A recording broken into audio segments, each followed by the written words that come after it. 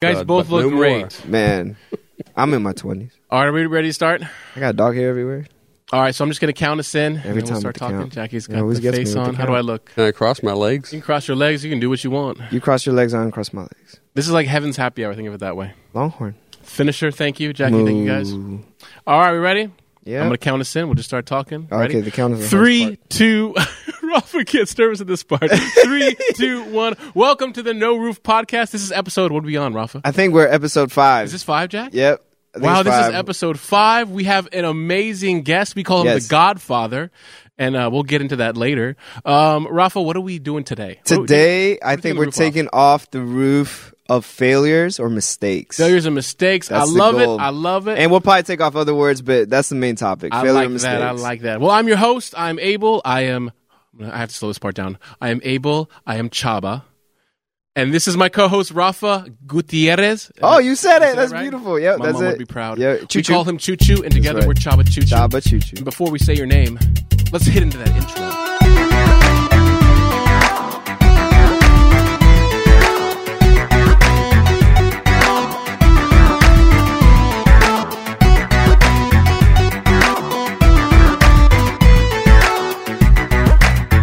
All right, welcome back. So we have an amazing guest today. We call him the Godfather, but his real name is, let's welcome Patrick Arnone. Thank you so let's much go, for Patrick. being Wait, here. Wait. Oh, So on this show, we call it taking the roof off. Yep. What does that And mean? what that really means is taking the roof off. We say religion. And it's really anything that sucks the life and joy out of the room. But it's also just Rafa does this amazingly. We take the roof off things we think we know and that we just kind of, I don't know, how would you say it? We just kind of mull over, Yeah. I think, casually yeah. just walk by it. Or we get familiar, or we pretend it's not there, or we pretend we know because we want to look perfect to the rest of the world. Right. But really, it's limiting us rather than being the best version of ourselves. Right. So we want to take the roof off mistakes. So Patrick, I met you. When did I meet you? I started coming to Live in Faith in 2005. When did you start coming? it would have been about 01, 02. Oh, 102. So you came right before me. And then I remember meeting you. Actually, I remember seeing your wife first. She was preaching. Of course, everyone usually does. Yeah. She is a Holy Love that Spirit-filled lady. Yes. powerhouse woman. My Yes. gosh. How do you live with that kind of fire? It's fun. Oh, good.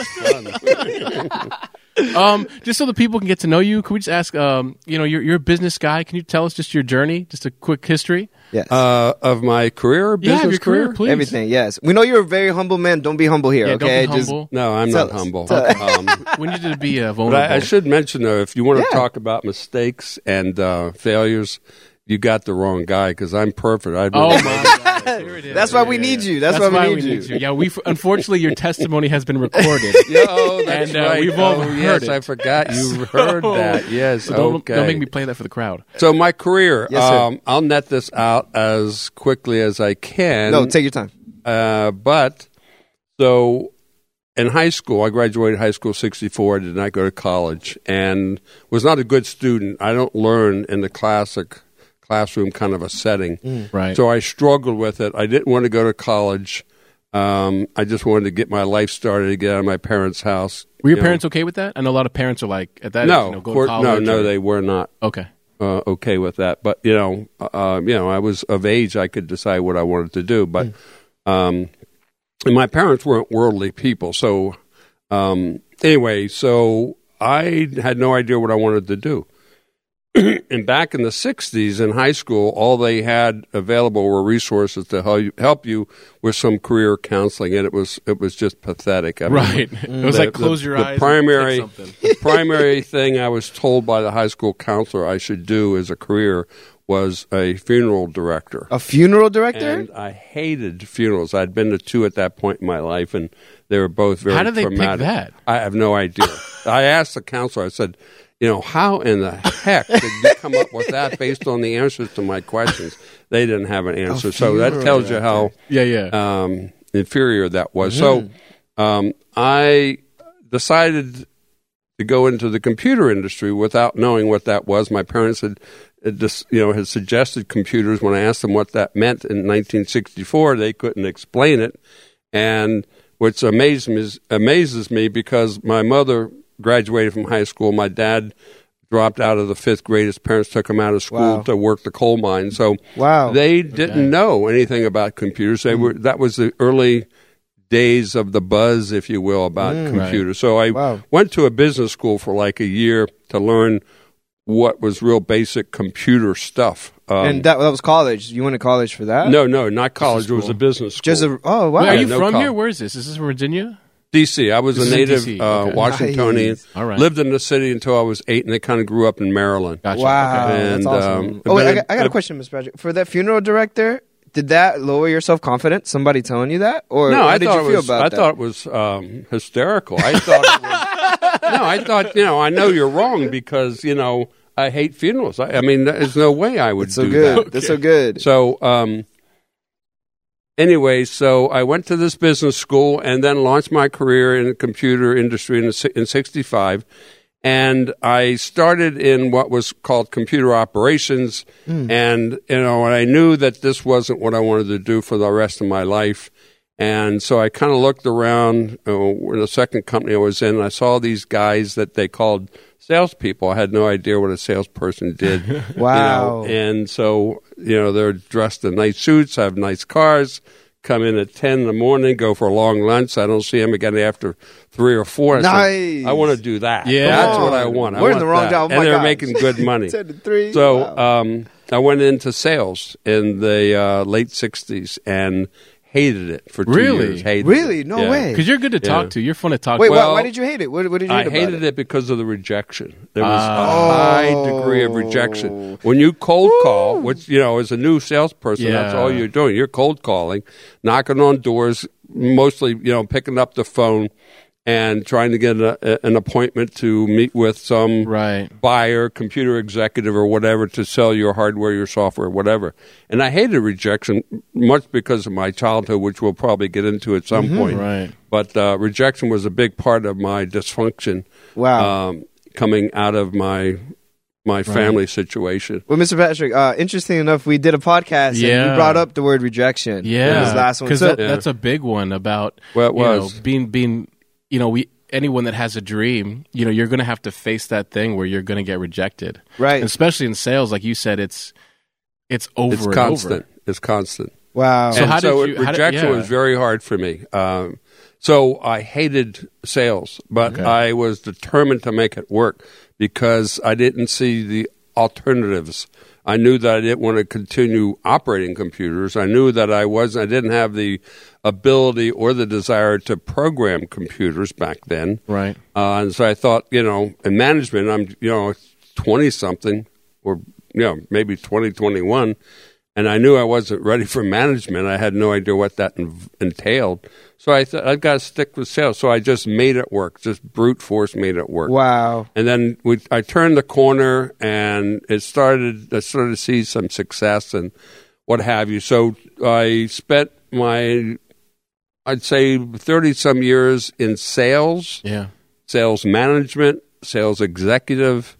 Wow. You did well. Wow, so you I conquered it. enjoyed a lot of success in sales and made a lot of money back then. Did you know God at this time? Pardon me? No. Did you know? Not at all. No. Okay. No. That didn't come until I was 45. Oh wow. Which I'm sure we'll get to, but What, Yeah. what was that turning the corner? Like, was it a specific moment, or like did you No. get the flow of it? Because when you're Like- hitting rejection, right? it like wasn't. over It and wasn't over. a moment. It was perseverance and just the determination to make it work. Wow. Because again, I felt Yeah. like I had very few options or alternatives, unless I went into a different industry. And Right. again, I didn't know what I wanted. I just wanted a successful career and I wanted money. Right. Wow. And And you pushed through it. I got to say this, and I think Ralph, I don't know if we're going to agree with Go for it, this. go for it. Maybe you will agree. Like your generation, I hear that a lot. Like Persevere. facing rejection and like was it Paul Mitchell, the shampoo guy? Like he Yeah, used to go right. door to door with his Right, product. right, And, right. like said the same thing. Right. Wow. But he was determined, like you said, where I don't know if our generation, it's like, you get, 3 thumbs down on Facebook or you something. cry. Like, people are like, they're out. They're out. Well, yeah, no, I think that's an excellent point, and I think generations prior to me were even more so of that. Aggressive. I mean, they Wow. went through some difficult times Right. Yeah. with, the Spanish flu, Oh, the, right. the Depression, Great Depression. in particular, wars. two world wars. I didn't really face any of that during my Wow. early career. Oh, So anyway, I made I made a lot of money, hundreds of thousands of dollars a year Wow. in the 70s. Got all kinds of awards, and so I was flying high. We're About stopping there. the Hold same- on. I'm taking over here because we need to know. Now I got to finish this story. No, you gotta have to wait. You have to wait. This is happy hour. We interrupt each other. You're a man. Okay, you're succeeding. Why God?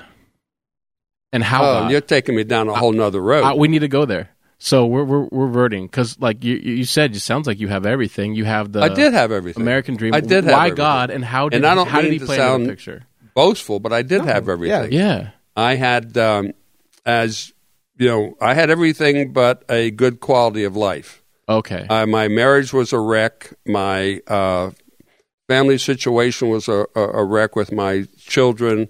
It was career for me. Wow. Gotcha. And I was so driven to succeed. That was my priority. I mean, my Yeah. wife wasn't barely in the top 10. God doesn't even know, even though Right. I grew up in a Catholic church, went to Catholic school for 8 years. I had no relationship, no connection to God. Yeah, me too. So, God wasn't even on the radar screen. So, How did he make his intro? because I hit the wall. Wow. I hit the wall. I'm about 45 now, just coming out of Oracle, very successful time at Oracle, and my life was a disaster. I had an addiction to everything at that point in my life except for food. Wow. Drugs, women, alcohol, rage, money. Rage. Wow. On and on and on, literally everything. Wow. And so I hit the wall big time. And my wife, I was a womanizer. My wife had discovered I was in an affair. Wow. So the wheels came off of Completely. My gosh. Completely. Wow. Yeah. Wow. So that's fascinating. I felt I had reached a crossroad. Early on, after hitting the wall and starting to go into counseling, I had this vision of sitting in my car, looking in the rearview mirror, and seeing the crossroad, looking at the road behind me, which is the road I'd been on for 45 years of my life, and I see nothing but carnage. Jeez. I see people I hurt, a lot of damage, a lot of accidents, a lot of problems. Wow. And then I looked at this other road, at the crossroad, and I could go down this road because my counselors were starting to talk to me about spiritual things, which I didn't really want to talk or hear about. I would love to be in those They were meetings. talking about God and, why that was important and, all that stuff. And you didn't want it. It sounds like even in those meetings. you oh, kinda no, were it like- wasn't anything. Were you very blunt? Were you like, get that away from me? Yeah. Oh, no, I'm not bashful. Or at least Okay. at this point in my life, I was bashful as a young person, but not. No, so they knew, but, they were so patient with me. Oh.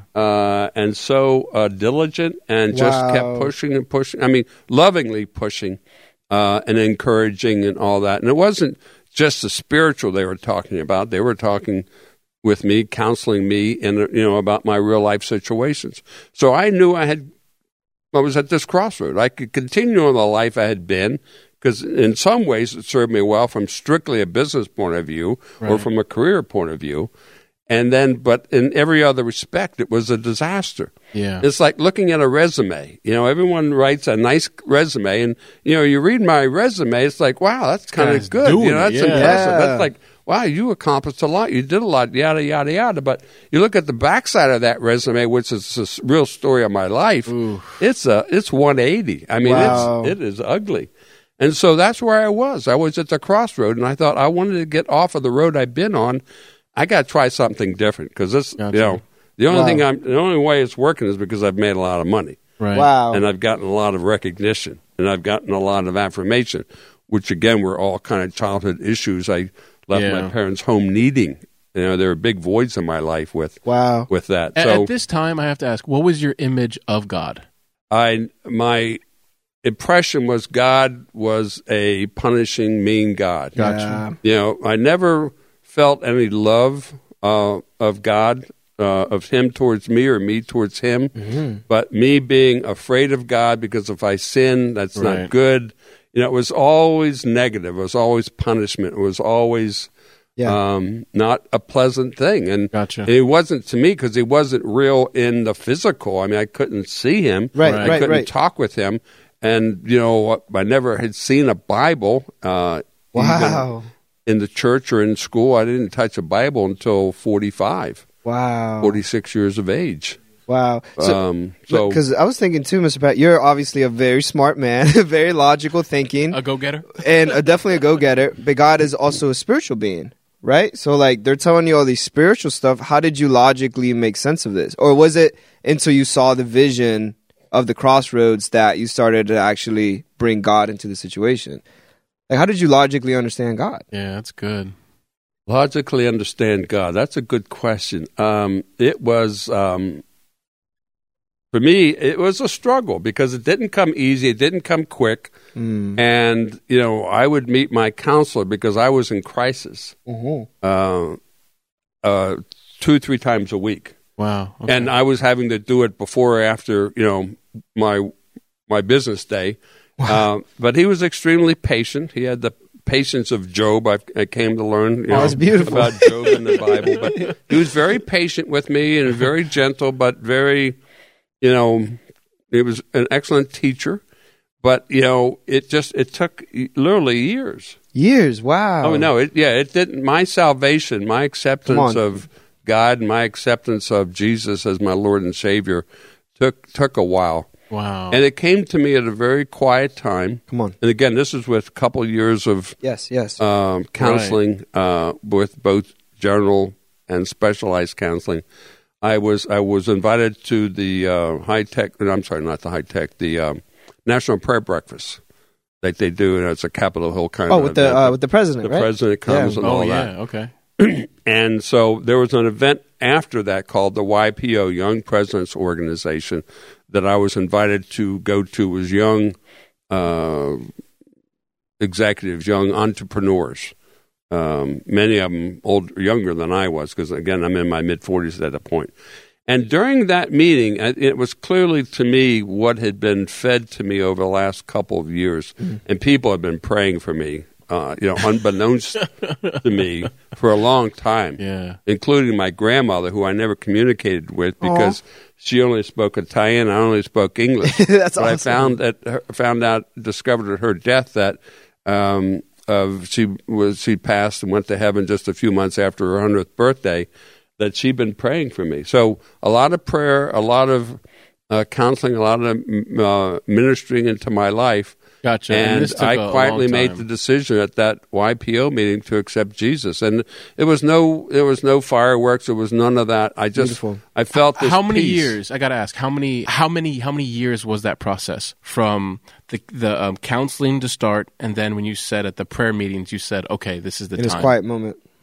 It was probably a year before I accepted Christ as my Lord and Savior, before I had the salvation moment. Yeah. But I continued in counseling for probably at least another 6 or 12 months because even though we were supposed to come clean in counseling with our counselors, we didn't. Both Terry and I. You got to take your time. We always held back something, It was always the thing you didn't really want them to know. Yeah, it's hard. That's so hard to do. Yeah, and thank you for being vulnerable on this, by the way. Oh, no, it's I love telling this testimony because it's all about God. That's right. It's all about God's grace. Even your story, and Rafa shared his story on Sunday, every story is so different, even to hear you of I didn't just say yes. Mm-hmm. I think you hear so many stories where people, it's like just a quick transformation, or what it is. Where yours is that wasn't. He was it sounded like you were like, I'm not changing, and God's like, I'm still here. No, I'm not waiting. I was fighting tooth and nail. I was kicking and screaming. I'm not going there. Wow. And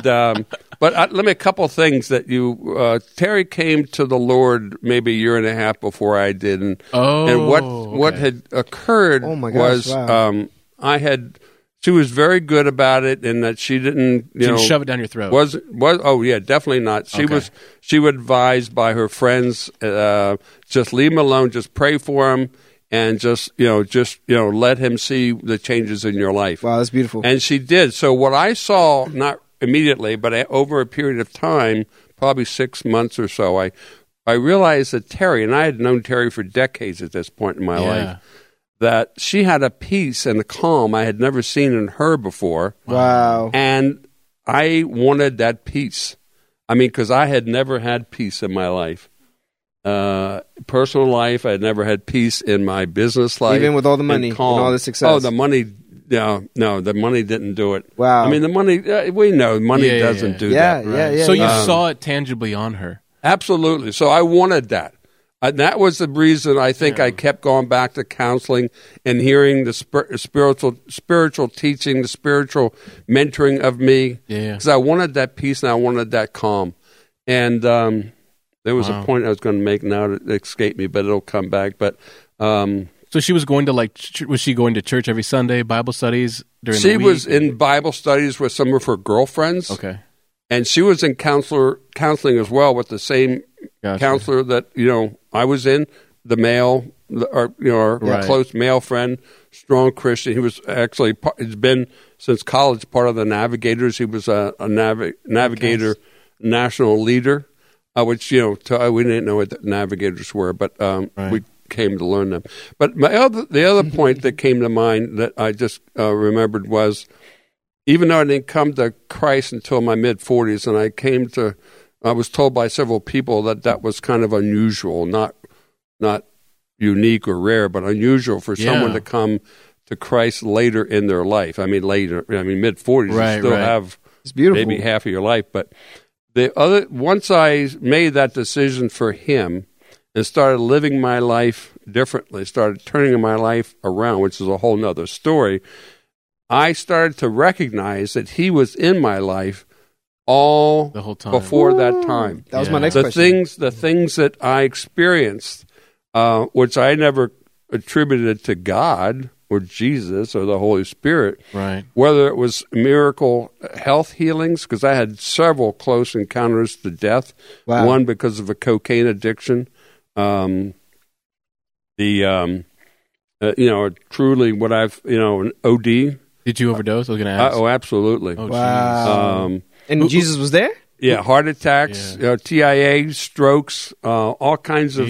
So physical healing, miracle healings, and just the restoration of our marriage, which, excuse me, in itself, I could go for hours. That's beautiful. Talking about, because Terry and I have since ministered to many couples about that, and the message that we give is a message of hope. Yeah, that with God in your life, God in your marriage, He can turn it around, because only God could, in fact, turn our situation around. Because our counselors, after a couple of years, had literally thrown up their arms and said, "I'm sorry, there's nothing else we can do here." Wow. No, we really need. He said, "Let's take a break, 10-minute break, and let's come back and decide how do we basically shut this down? I mean, how do we move forward in a divorce?" Can we poke at you a little bit, just about now that you knew God and you said it was the process of even you're still a business guy, but now God is involved in your life, right? And just about I don't know, a certain like a testimony of where Him changing your life, and maybe did you fall again? Did you just a certain mistake or anything? I think, we meet God. So fall again in what way? I mean, anything. I think a lot of us, we think we get born again and then I'm perfect.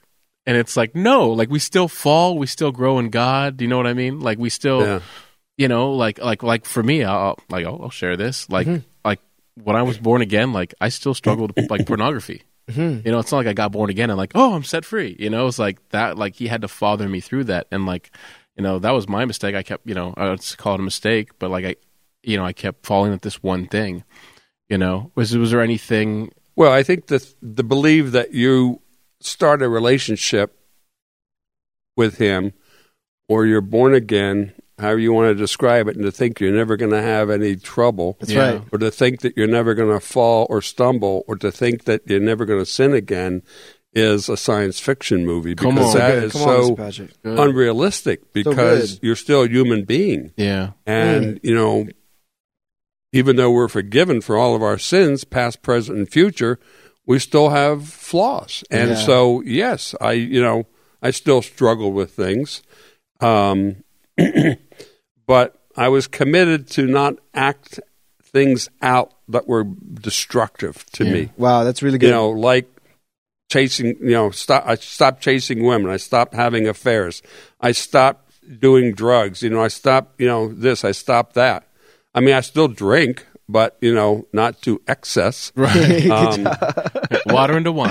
Well, yeah, I mean, he gave me wine, so why not get the fruits of what he did, that miracle? I mean, yes. But all the the things that hurt other people, you no longer did. Correct. That's beautiful. I had to change them. I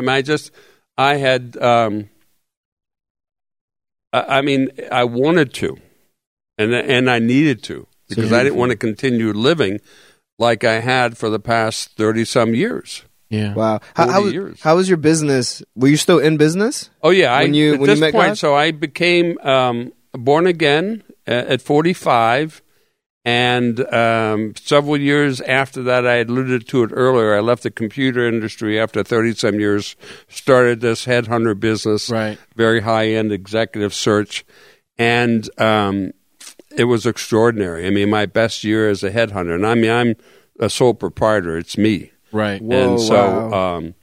My best year was $1.4 million in fees. My gosh. Which was, there was really no cost of goods. I mean, my profit margin was like 95%. Wow. Other than the outrageous salary I paid myself. But you knew what you were doing. That to me is a blessing. Come because on. Talk about it.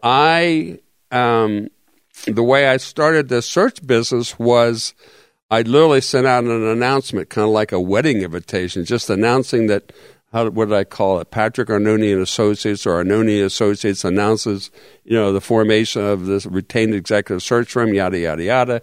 And I sent it to all of my friends and business contacts. So, I mean, the advantage I had at that point was I had been in the industry for 30-some years in the D.C. area. And obviously I had contacts outside, but mostly in the D.C. area. And so that was it. I never spent $1 on advertising or marketing. Wow. I sent that invitation or announcement out, and God brought the clients. Wow. God brought the clients.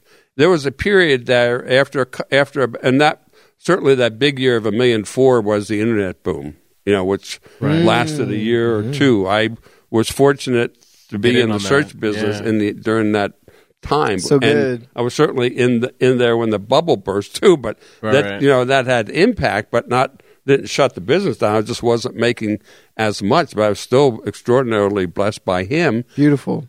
But there was a time during that during the search business, after a couple of years, Terry and I were in the Living Faiths Training Center. Okay. So we were 4-year graduates, and I felt convinced that I think it was my second year as a student that God wanted me to leave my business, the search business, leave the industry, and go into full-time ministry, although I had no idea what that really entailed. And so I did. To close down the business is easy. I just stopped taking calls, or if I received calls, I just said, I'm sorry, but, I've put my business on the side for now. Were you afraid when that happened? I really wasn't. I was excited about it. Really? Oh, yeah. I wasn't, we had clearly financial resources because although we weren't good about saving money, which is a whole nother story in itself. But teach us about that. We had enough. You have a generation that's going to listen to this. You got to teach us. We have we were horrible savers. I mean, I could give so much great advice to young people of my mistakes, my failures, and all that. But save young, save early. Anyway, so we had enough. Write that down. We had enough. We had, and that's nothing new.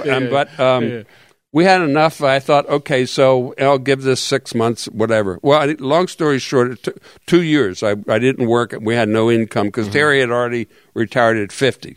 And so you guys did well. For 2 years, we had no income. And I'm, in full-time ministry, and I was involved in a lot of things, but I felt grossly underutilized. And I would ask God, I'd say, I'd like, Coach, put me in the game. I'm sitting here on the bench. I mean, I've got all this free time. And so I was doing Bible studies at Oracle, and I was doing Bible studies and leading Bible studies. Oracle, the business? Wow. So these business. Oh yeah, I was going there during awesome. the day. Oh yeah. Oh, dang. I mean, I was invited in Yeah, because yeah, you yeah, had, yeah. you know, You just you keep had the to door get down. Yeah, you had yeah. to get authorized. What were you afraid of rejection when you would come and do these Bible studies? Were you No, afraid to fail there? absolutely not. Or nobody No. show up? No. Because I would always pray before I went in there. And, I mean, there are times, like one time, it's usually 10, 15, sometimes 20 people. But once it was just me and That's a one lot of other people. Oracle employee. I mean, they Wow. advertise it, you know. Right. So I did this for like 8 years. Wow. in Wow. That's a Oracle. long time. 6 or 8 years. But anyway, it was just me and this one guy. And so I said, do you want to just have the Bible study just you and I, or do you want to leave? And he said, no, I'd like to stay. Aw. So it was just it became a personal one-on-one time, and God had orchestrated that. That's So beautiful. no, I was never worried or afraid of it. So what was my point? Oh, so I took those 2 years off, no income, felt underutilized. So I thought, I'm going to just hang the shingle back out, and Arnone Associates is back in business. And so my contacts had gone cold. Mm-hmm. I mean, I didn't work my contacts, and it's kind of like a loaf of bread and goes stale on the shelf. And so it's not that people would have forgotten me, but, you know, I had to kind of rekindle old relationships within 60 days. And all I did was I did an email blast to all my contacts, which is maybe 100 of, 150 at the most. Friends, business associates, people I had done searches for. God brought me one company who I'd never done a search for out of Dallas. They were a $3 billion company. Dallas, Texas? I had never done, they were headquartered in Texas. They were a computer services firm, and I had never heard of them. I don't know how they heard about me, but God brought them to me. And over the course of the next 6 to 8 months, they gave me 4 searches that literally made up all the money that we had used out of our savings account, which was like $400,000, Dang. was replenished. My gosh. And that was him. I mean, I didn't even email that company. So that was him. So Wow. God, if it's possible, God was better. I'm just going to say this. I'm Say it. not. Yeah, I'm not. please. No room So, to come riff on. off this. God was better to me after I had a relationship with him than before. Yeah. And he was Wow. great to me before because he saved my life multiple Yes, times. yes. You know, he restored my life. He restored my marriage. You know, he did all these things when I didn't know him. He turned my heart from stone to a heart of flesh when my father had died suddenly and unexpectedly in his early 70s. Well, can you take And the roof off? He did a lot of things. So he was so much better to me Come on. and blessing me. That being one example, it was just. beautiful. Why didn't I do this before? Yeah. Can you take the roof off? You said heart of flesh, heart of stone into a heart of flesh. What does that mean? Yeah, what does that mean? What does that actually mean? Gosh, Rafa. Sorry, that's what he does. That's No, I mean it's easy. Good job, Ralph. I love you, Tom. was the kind of person who made people cry. Got you. I mean, because I was hard. I was a hard driver, a hard manager, Right. yada yada yada. I keep saying that. I got to stop saying that. Yeah. no, it's just so but, good. But so I made people cry. I never cried. I can't recall crying, and I barely remember that. I'm told that, as an infant I cried, which obviously all infants cry. But Wow. as a young person, a teenager, I never cried. But at my father's death, walking my mom out of the hospital because we had gotten the news that, he had deceased, or was deceased, and so I'm the only son, so I'm walking her to the car, driving her home, and I start crying like a baby. I was uncontrollably crying. And she said, "What's wrong with you?" And she said, "Mom, I just came to the realization," and it was a time I couldn't tell this without crying, but I just came to the realization I never told Dad that I loved him. Mm. And that was true. I never spoke those words to him. And now the opportunity was gone. And she said, she tried to comfort me. I'm there to comfort her. And she said, "Oh, no, he knows you loved him." Mm. But the thing I didn't say to my mom as we walked to the car was he never told me he loved me. Come on, Yeah. Mr. Patrick. And so that was just the kind of the peak of what I discovered many years later in counseling about, I didn't come out of a family that I wasn't sexually abused. I wasn't physically abused. There was more of a absence. Yeah. Okay, there was more of a oh gosh, I don't know, how do I describe it, but I never had a connection with my father. I had a connection with my mother, and it was not super strong, but strong enough. Right. Never a connection. I feared my father. Yeah. 'Cause You feared him. He was a rageaholic. Oh yeah, he was a rageaholic.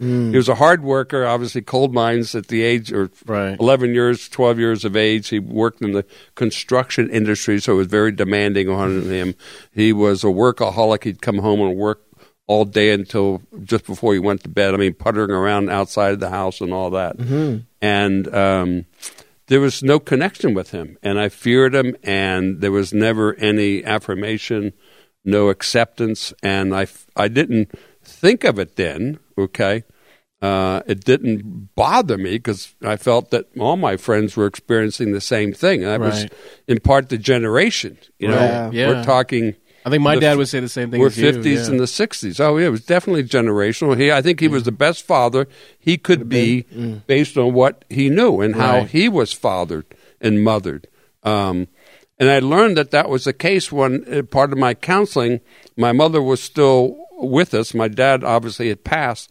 But I went and talked to my mother in a non-threatening way and said, help me understand about Grandma and Grandpa, Dad's mom and Dad, and how were they? And she told me things that were like shocking to me.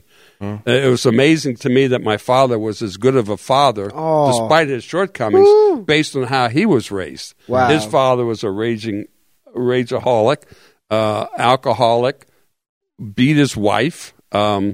So it was amazing. But the point being is that caused me to have a lot of issues in leaving my parents' house. And the biggest mistake I made was the belief that when I left my parents' house at 19, when I first got married, way too young. Yeah, 19. Wow. Way, way too young. But the message I heard all the time as I was growing up, my parents were good providers. I mean, I went without nothing that was needed. I certainly went without a lot of things I wanted, but what I needed was provided. Beautiful. But what I heard was, well, when you get out of the house and you're on your own, you can get that. You can get that, you can get that, you can get that on your own. That's fine. But my belief, my single biggest mistake and belief was that when I walked out of my parents' house to start my life, it was like walking through that door. I got through the threshold of that door on the other side. That was my new life. And everything that had happened on the other side of that door, my past, was left in that room I was leaving. Wow. Wow. That was such a stupid thing to believe. But I believed it. Gotcha. And because everything that had happened to me in my youth, in my teenage years, carried forward. And were a lot of the reasons I was who I was. Wow. Again, I don't blame my mother and father for that. Right. Okay. They did the They best were the they best could, parents yeah. that they knew how to be. Right. But I never had the right mentors. I never had anyone that would help me understand how to live my life as a young adult.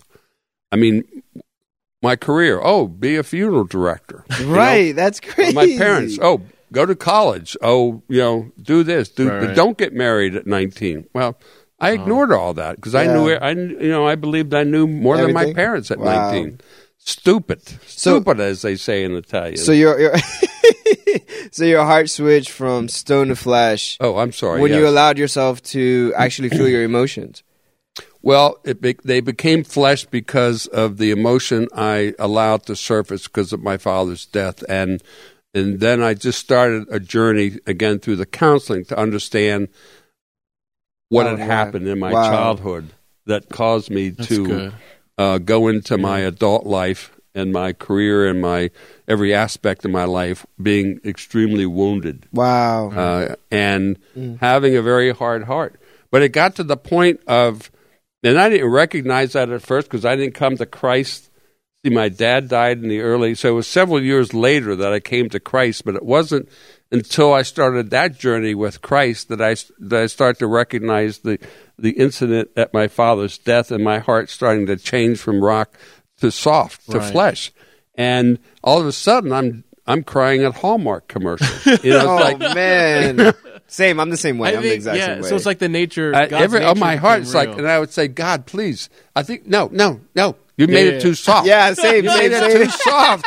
I'm crying at everything. Stop I'm enough. the same way. I promise to be good. No, all right, Chava? I want to open this up to all three of us, and because a lot of people don't know, but Patrick, he runs the men's ministry team with me, and I know a very a scripture that you love is that 1 Corinthians 13 about love, Come on. because you always talk about that, and I think that's the nature of God. And the one that we all say, but it's really hard, I think, for all of us, as I'm going to say, and I love for us to talk about it, is love keeps no record of wrongs. Because I feel like, you know, as someone that has a history, and you know, you've been a rock star, you've killed it, you know, you got born again, your experience with your wife and all this, and Rafa, even what you shared on Sunday, and me, I think I would love to kind of dive into that aspect and how he's revealing that nature to all of us, because that one never stops. Wow. The fact that he keeps no record of wrongs. I think so many of us,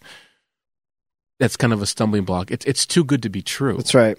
The fact that he keeps no record of wrongs. I would love for us to go around, if you could think of a story or a failure time where that nature became real for you. And I'll start. And I mentioned pornography. I know for me, I kept punishing myself. I thought I kept doing this thing over and over, and I hated it. I hated doing it, where I would punish myself. And I memorized the scripture, love keeps no record of wrongs. Yeah.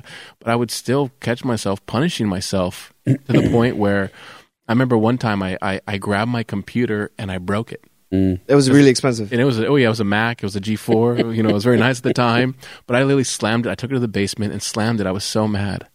And I was like, no more. Like within a week later, I was using someone else's computer. You know what I mean? Man. And I know for me, it was when I read Isaiah 54, when he said this, because I knew the 1 Corinthians 13. I was like, love keeps no record of wrongs. And I'm like, okay, I'm not feeling that right now. I kind of want to punish myself. It's like, I'm going to make this really hard for myself. And in Isaiah 54, he says, so have I sworn that I'll never be angry with you, nor rebuke you. But he said, my kindness shall never leave you. Beautiful. And I know for me, what truly set me free from addiction was I had to let God be kind to me, which I think, like you, my natural father didn't show that side. So I didn't know what that looked like. Right. This is my mistake. Right. And so the invitation here is, you want to be kind to me? Like, that made no sense. But it invited me to this real place of actually being vulnerable with God. And I had to say, okay, I'm going to let you be kind to me and love me in this mess. Because I knew this was wrong. And the fact God was like, see, it's wrong. Now let me love you. The fact that I keep no record of wrongs means I can be kind to you here. You know what I mean? Like him saying, I keep no record of wrongs, but that the invitation is, there's something for you to receive. And for me, it was, because I keep no record of wrongs, I can give you my kindness. And I think that was the, what do you call that? The exchange. But I know for me, that was the biggest thing, was like his kindness. That's when it became beautiful. Real, was during, we'd say our mistake, our thing we keep doing over, whatever it is. That was the invitation where he keeps no record of wrongs, led me to that, which means he wanted to be kind to me, which, I'm still learning today, and, in other areas where I fell in life, and, as a husband or whatever it is, like you said, we're not perfect, and it's like, okay, God, let's punish. And he's like, no, how about I be kind to you? And I'm like, no, I can catch myself. I still fight him in that area. You guys, any stories or anything?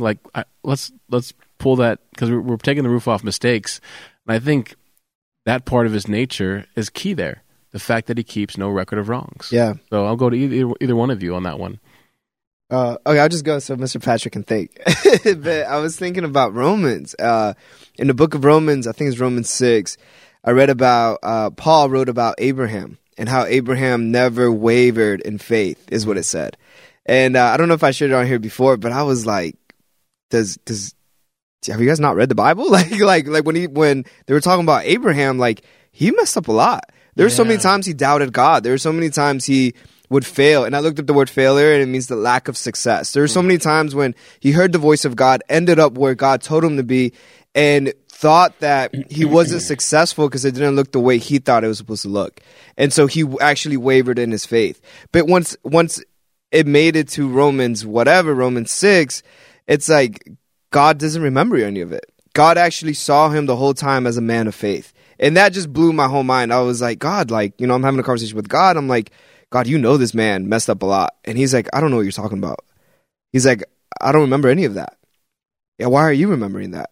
And it started hitting me of like, wow, like when God said he keeps no record of wrong, he literally doesn't remember what you did wrong. That's crazy. Isn't that crazy? And that logically doesn't make sense, because then I'm like, why am I remembering it? And he's like, well, you keep thinking about it. You keep bringing it up, so you're actually keeping it alive.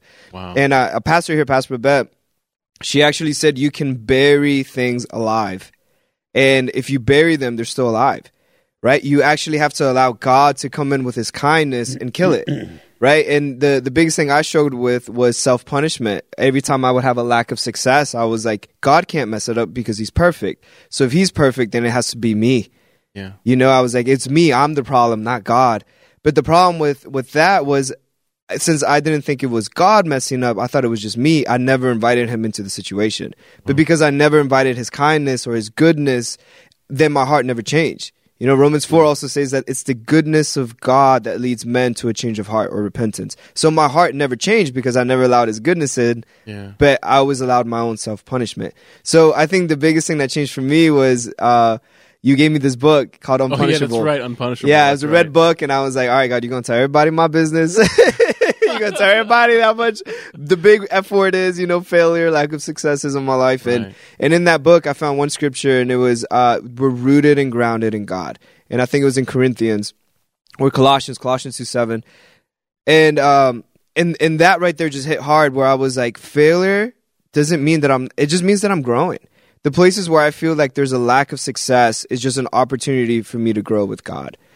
But I saw myself as a weak person because I kept growing. And what God was showing me, that I thought I was weak because I kept having to grow more in him. Where he was showing me how I was just being a son because I was allowing to grow with him.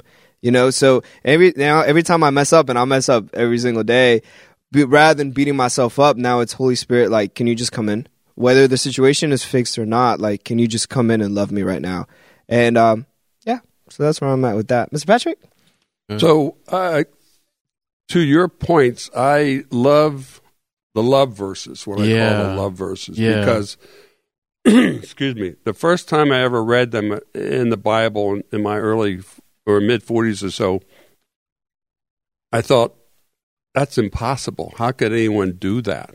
I mean, I really thought of it as an impossible way to live your life. Yeah. But the more I spent reading it over time, I thought, I said, that's what I want to be. That's what I want to be as a person. That's how I want to be as a husband. That's how I want to be as a father, as a grandfather, whatever, friend, whatever. And so I'm a very goal-oriented person because of my career. Right. And so to me, my goal was always to be that, okay? And I've not achieved it, and I never will. I recognize that. So good. Until I depart this planet and arrive in heaven, I'm not going to be there. But it drives me, it motivates me to be a better person, to be a better husband in particular. And so not keeping any record of wrongs. Now, I don't know what it is. I'm not trying to sound special or different in any way from what you two were describing, but not right away at my salvation, but as I grew in Christ, and I don't know how many years, but I just ran with it. I just ran with it and just you got it. kind of accepted Yeah. it. So good. And I don't have the head knowledge in the sense of I can't quote chapter and verse, but I've spent enough time in the Word, enough time in church now for 20-some years, or 30-some years in two non-denominational Word and Faith church, Bible colleges, etc., and just living the word that's in my heart and believing the word that's beautiful. in my heart. So I don't punish myself. I don't. I don't know. I find it easy to live that way. It's good, and it's a joy to me to live that way. Beautiful. But it's not that things don't still bother me. Right. But in terms of You don't hold on to it. I don't see having you no holding on to record it. of wrongs. Yeah. I mean, there's still things that I do that I find annoying to me. That just silly things. And I've shared those at some of our men's meetings. That and some quirky behavior that might that Terry's not even aware of that I might feel, but I just will ask God to just change that in me. It's beautiful. And it doesn't happen right away. It takes time. But I find eventually, as time passes, I think less and less about that irritant. Yeah. And all of a sudden, I don't care anymore. So you really trust So it. only he does. Oh, I trust him. trust So good. I do, because I can't trust myself. Come on. I mean, I can't. I beautiful. can't trust I myself. got that problem. So anyway, I'm not sure if I answered your question. No, I think but so. I just that was what was on my heart as you two spoke. Thank you, Mr. So Patrick. even hearing you, like even when you did your ministry, when God told you to do this, were there any moments where you disqualified yourself? What do you mean Like- disqualify myself? Like your past kind of disqualified you from doing that? Oh no, See, that's Wow, huge. that's- See, Oh, no, not you're at all, saying that. because- No, hold on. You're saying No. that like nothing. no Because I think hesitancy. so many of us, yeah, it's true. we struggle with that one. We disqualify ourselves because, like you said, I mean, I'll tell you, it so was you trusted it. I remember the class. I don't remember the subject of the course, but it was Kathy Morris was teaching it. I was a year 2 student, and I can't recall the narrative that was going on, but it wasn't even anything particularly about the teaching, but I felt the Holy Spirit told me right then, just me, that, full-time ministry, go into full-time ministry. Just let all this other stuff go, and I want you to work for me.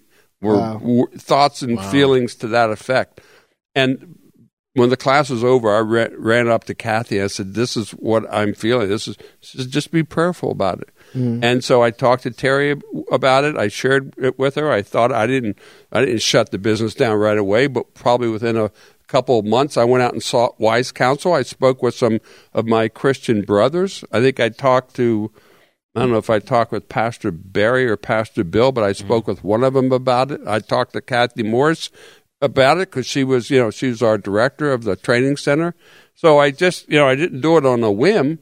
But once I got, I was so convicted by the Holy Spirit. I know it wasn't me because that was the last thought in my body or mind I would have. It's like, walk away from $250,000 a year. Live off your savings. Oh, yeah, that's not Patrick Arnone. So it was the Holy Spirit. But once I went through the process, because I'm a process-oriented person, got the counsel and got confirmation, I just, this is a no-brainer. Let's do it. Wow. My only disappointment was, as I said, I felt did good underutilized. I mean, I thought I'm going to be working 40, 60 hours a week. Now, I did a lot of different things for him, I believe, things that he directed me to, whether it was in a group setting or a one-on-one setting, but I just felt underutilized. Gotcha. And that all, to this day, I'm not sure why that is. And maybe he was just wanting me to slow down and just trust him, more of trusting in him. And don't worry about the money because, he already knew he was going to bring this client that was going to restore 2 years of spending our savings. I didn't even think about that. But so he knew all that. So anyway.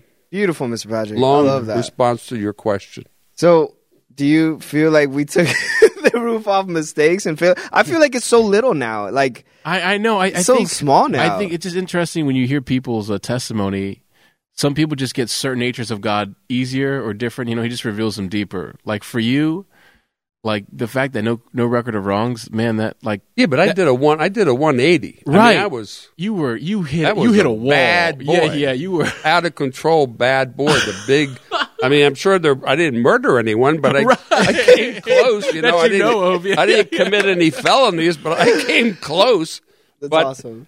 But no record of wrong. I mean, I know you started off with rejection and mistakes and that sort of thing. I mean, as I said, I mean, those are part of our life. You've got to accept it and go with it. If that becomes a problem for you, if you're starting to embrace that mistake or that failure, my God, you're doomed. Yeah. You're doomed. Yeah. I mean, that isn't what God wants of you.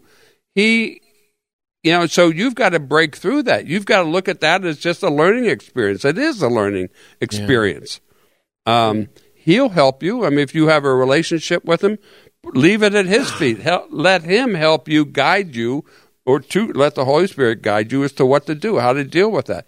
But to harbor that is just, I mean, that to me is suicidal. It's really, it's not even spiritual suicidal. It's life suicidal. I know hearing you say that as like good. As no, like but it is. It's such a, and I don't mean to diminish it. No, I know it's very you're real. Right, it's mistakes and failures, rejection. I mean, they're all real things. I experienced all those. You things, make me want to make cold calls right now. But I will never make another cold. What's call. the number? Don't matter. Just dial. I don't have to. God told me it was done. Right, come on. No more cold calls. Thank you, Jesus. Thank God, Mr. But final point is, I guess also I was always a person, and I'm not sure why, but I was always a person that never looked at the glass half empty.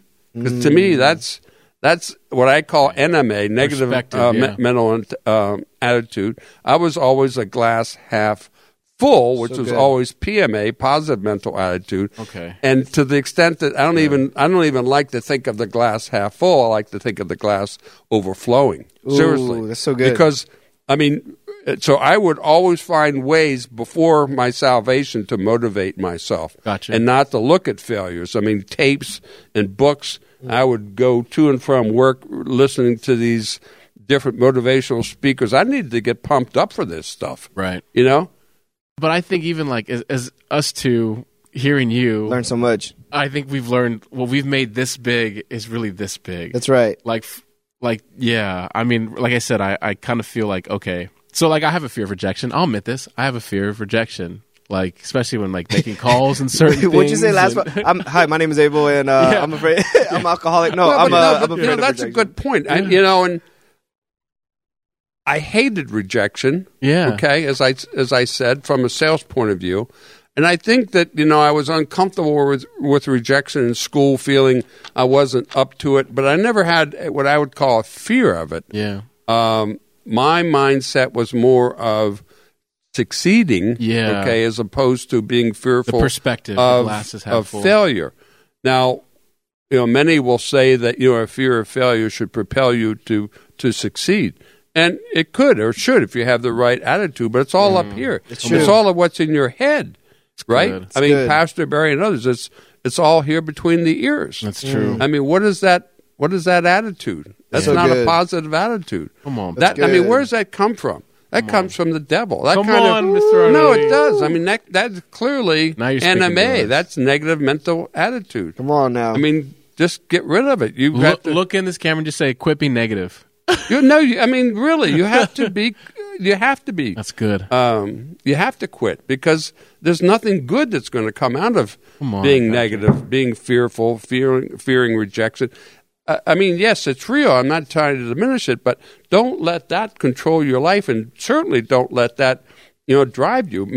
Look at the positive things. Look at the opposite of things. So good, Mr. Patrick. So simple. Anyway, I love it. It is simple. Well, I love what you're sharing. And we try to make it, unfortunately, many humans, myself included, try to make things more difficult. Yeah, we complicate it. We do. We complicate it. Like, I love everything you have shared. I love because it's something I can literally do as soon as I get up to see. And I hope you viewers love this too. As soon as the video ends, that you're able to apply all this stuff right away. You know? Okay, so you asked for a final thought. Here it is. Oh, here it is. So this man here, Rafa, okay, he blessed me. He blessed me so much when I heard that he had commented that, and I don't remember who, but someone here, another man in the church, said how much he loves to sit down with, an older person, if you will. Oh, yeah, and 50s, 40s, 70s, whatever, because he wants to learn from their mistakes. True. And I shared this with him. I think that is he is such an enlightened statement. I mean, that's an enlightened attitude. That's an enlightened belief to say, I want to learn from his mistakes and his failures. I mean, what 20-some-year-old thinks that way? It's good. I mean, Thank I you, never Mr. had a Patrick. mentor in my life. I never did. Ooh, That's okay. amazing. And so, I mean, for him to think that way and to be propelled that way, I think is awesome. So find a mentor, find several good mentors, and learn from other people's mistakes. Thank you, Mr. Patrick. I love Seriously. that. Good. That's good. Getting a mentor. I think At least one. At maybe least one. several. Someone to speak into your life and say, "Hey, these are the Absolutely. mistakes I've made," Right. and grow from it. So, Right. man, that was so good. Yep. Godfather, thank you so much for coming down. My we really pleasure. appreciate it. My pleasure. Patrick Arnone, man, thank you so much for just even opening up your heart Blessed about your to be wife and the testimony. I mean, you did it all. Changed my life. Thank I you. love you. You were a Still rock and doing roll it. star. You're So welcome. I hope you all enjoyed it. I'm your host. We have our co-host, and we'll see you next time on the No Roof Podcast.